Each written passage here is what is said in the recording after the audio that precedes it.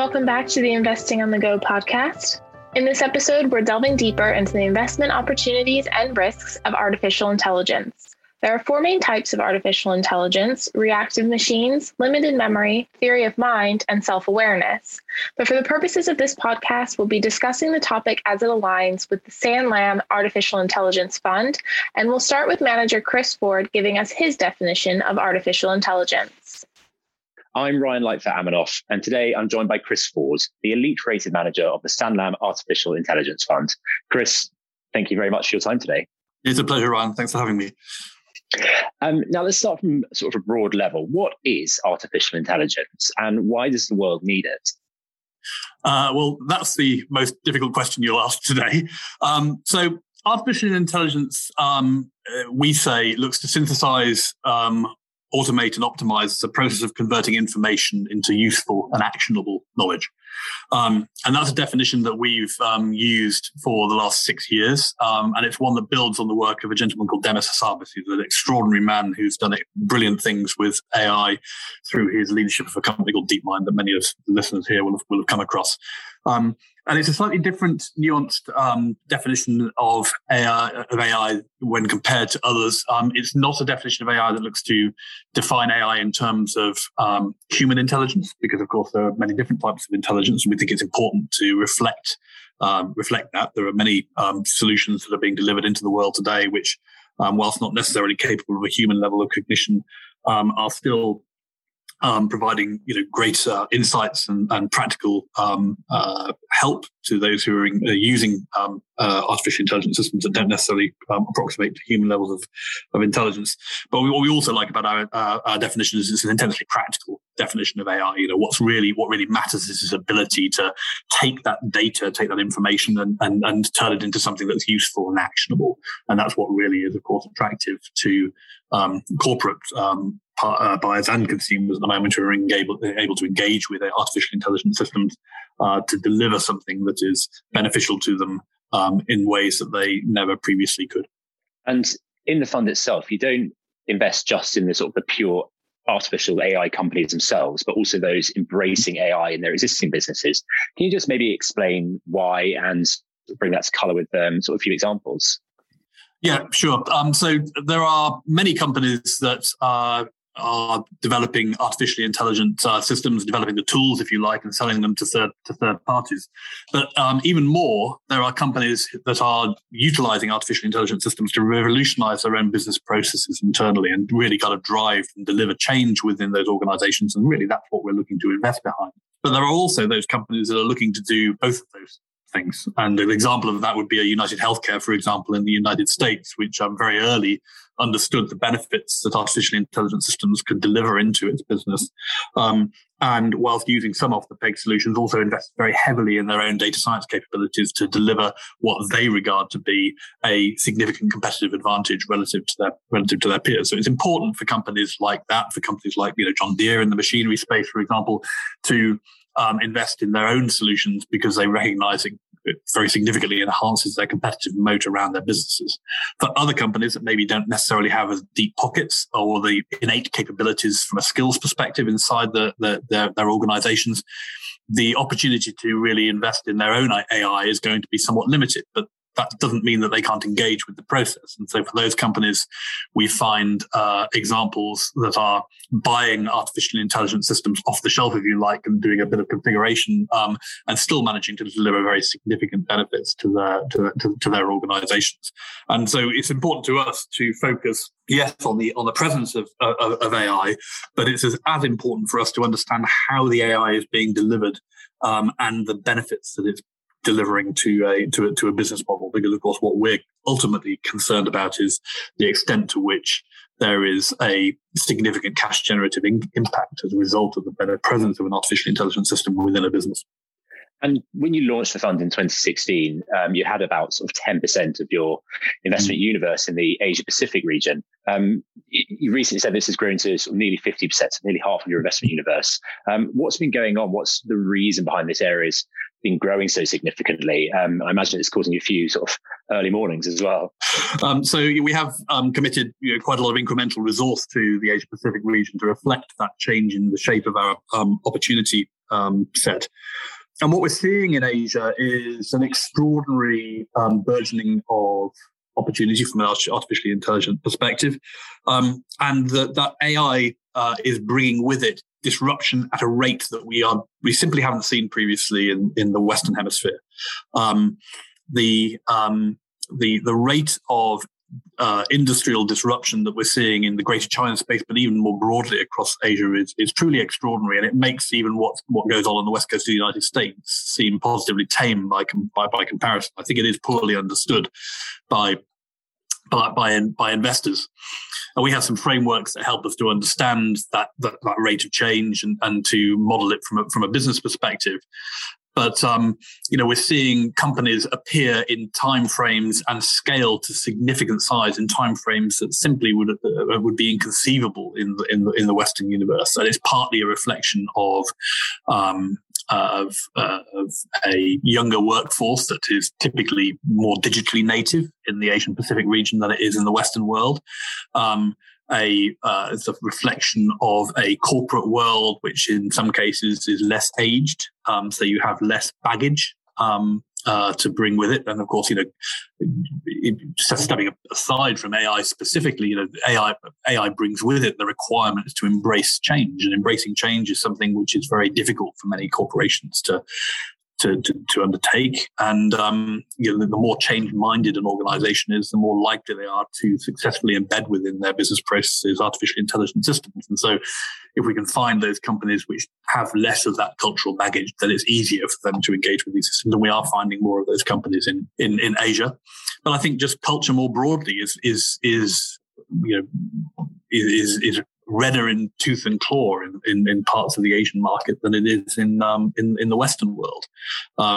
In Silicon Valley, there is a kind of innate respect for innovation and a sense by which the innovator's best interests should be respected and protected. And to some extent, those things are less prevalent. Those attitudes are less prevalent in Asia, for good and for ill. We're aware in the Western world of the kind of pillaging of intellectual property, which is thought to be rife in the Asian world, particularly in the Greater China space.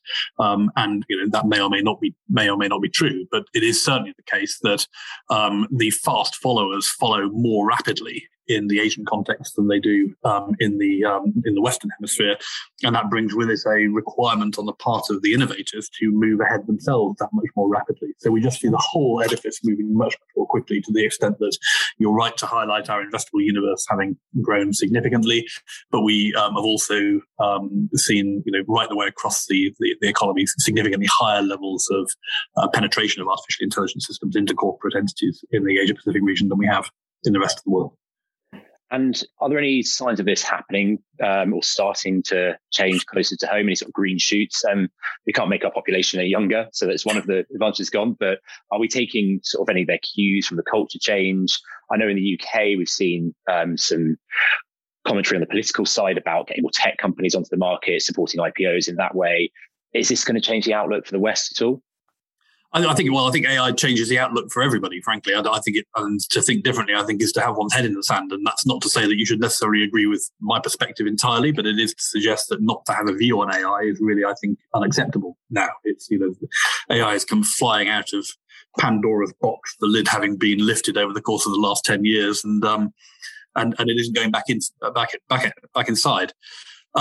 The UK, has a wonderful opportunity in AI. It is in many ways a market leader in AI from an intellectual property perspective. The R&D efforts in the UK are second to none. The university output from the perspective of AI engineering talent is extraordinarily high here in the UK, and Cambridge in particular is a real global centre for AI innovation, with many companies having global AI innovation centres based in the Cambridge region, and also, of course, in London, with DeepMind being the behemoth that is one of the two twin pillars of Google's AI. So there are signs of things going on close to home. The UK market has been a disgrace, really, in respect of its willingness to fund AI companies and tech more broadly for at least 2 or 3 decades now. And companies in the growthy end of the market and in the tech end of the market have very rarely, if ever, enjoyed the kind of support in the UK that they would get in North America and elsewhere. And I think it's, from a market perspective, it's difficult for me to recommend that a new company look to list in London when the opportunity to list in New York would be available to them. And you see a company like Endava, for example, which is a UK IT services company, which has been incredibly successful at what it's delivered over the course of the last 5 years or so. And has had that success reflected in its multiple for most of that period, and you look at the success that company has had in the reception that its stock has received in North America, and compare it to companies like Blue Prism, like even Ocado here in the UK, and it's been much more difficult for those companies to really be as successful as they might have been had they been listed elsewhere. So I think we in the city need to look to ourselves. Really, in respect of our willingness to fund innovation and find ways to invest in those companies in a market which is still incredibly focused on jam today and the requirement to provide yields to our pension funds. And you alluded to earlier in that question that you think we're only in sort of the foothills of the AI adoption story. How do you see it developing over time? How far can it go? That's a very difficult question to answer because it's got an awful long way to travel. And I think, it's always been a bit of a mug's game trying to identify an end point for human innovation, because there's always something that, a creative soul somewhere will dream up to take technology to the next level. Look, we are incredibly early in the journey into the artificially intelligent world. And something that we've found engaging with AI, we use an artificially intelligent system to help define our investable universe in our investment process. Something we've found, which many other people have found, is that as you tiptoe into the world of artificially intelligent systems, the system might address the particular need that you've identified within your business process. But as it addresses that, it then opens up myriad other opportunities for inquiry and engagement with the field subsequently. And I think that certainly the gating factor for our engagement with AI in our business processes is really our own imagination and creativity in respect of how we think that AI might be able to help us to do things better and more efficiently in the future. When I look around the economy at the moment, I see so many opportunities for AI, many of which are not yet addressed. We are constantly told that autonomous driving, for example, is something which is not going to happen for the next 5, 10, 15 years, depending on who you listen to. We happen to think that it will happen a little bit earlier than I think most people think. But to the extent that it is all really remarkably long dated, all of that innovation is still yet to come in that part of the economy, which is very clearly identified as something not a feature that it's debatable whether or not it's going to happen. It's just a question of when, not if. And so we're talking about timeframes. And there are many, many other opportunities. And I think your point about the aging population, the fact of an aging population is a very powerful backdrop for the engagement with artificial intelligence systems. We're seeing in Japan already, a country which is beset with even more demographic headwinds than we face in the UK. We're finding that the opportunity to develop artificial intelligence systems to address shortfalls in the labour market is very, very obvious, and to then provide services that simply would not be provided if human capital were to be relied upon. So for those of us who are concerned about wage inflation, concerned about labour shortages, concerned about long-run inflation on the back of that, the opportunities that are provided by artificially intelligent systems to provide some solutions to those problems are readily apparent. And sort of beyond the demographics thing, has the adoption of AI been accelerated by the pandemic at all? I think it has. We've certainly thinking about corporate digitalization more broadly.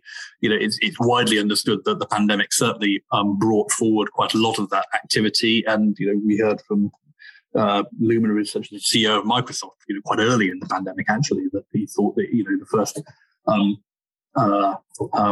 couple of quarters of the pandemic, we'd seen 2 years worth of digital innovation brought forward into that time period. So we've seen a race to adopt these platforms, and I think as a result of companies being forced to undertake their business differently, some of the sacred cows, some of the kind of laziness, if you like, and unwillingness to engage with change was removed of necessity. And I think that's been a very powerful thing. And I'm not sure, in the same way that it's often said that we're not going to go back to shopping in the same way that we did before the pandemic. The transition to e-commerce as a consumer is here to stay.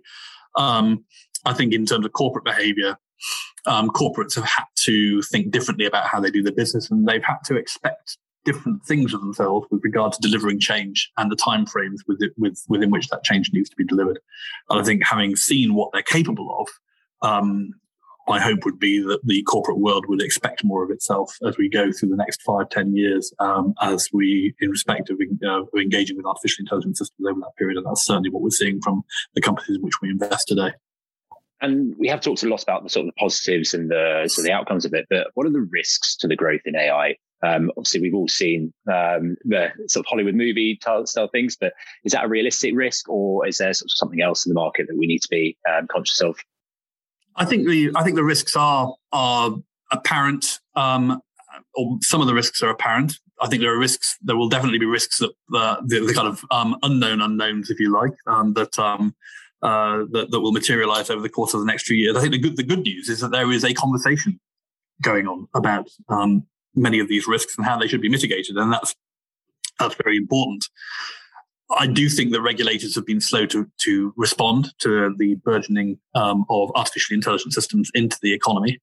I think that, candidly, there are as many brilliant examples of AI looking to address a persistent in current iniquities in the economy, as there are examples of AI that looking to that will bring its own iniquities.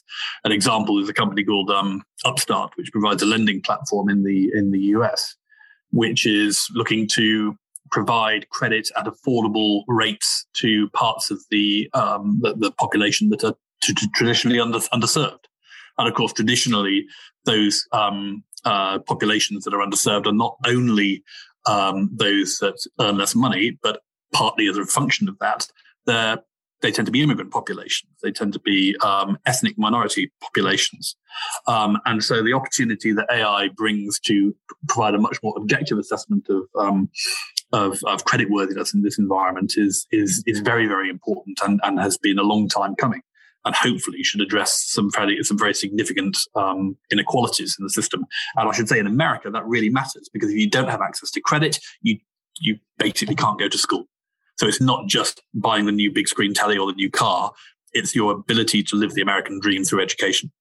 And I think that's misunderstood. So there are some great opportunities of AI doing some really interesting things to address problems that humans have failed to solve for themselves for a number of reasons. The last thing I'll say here is that there are significantly different approaches to the ethical problems associated with AI.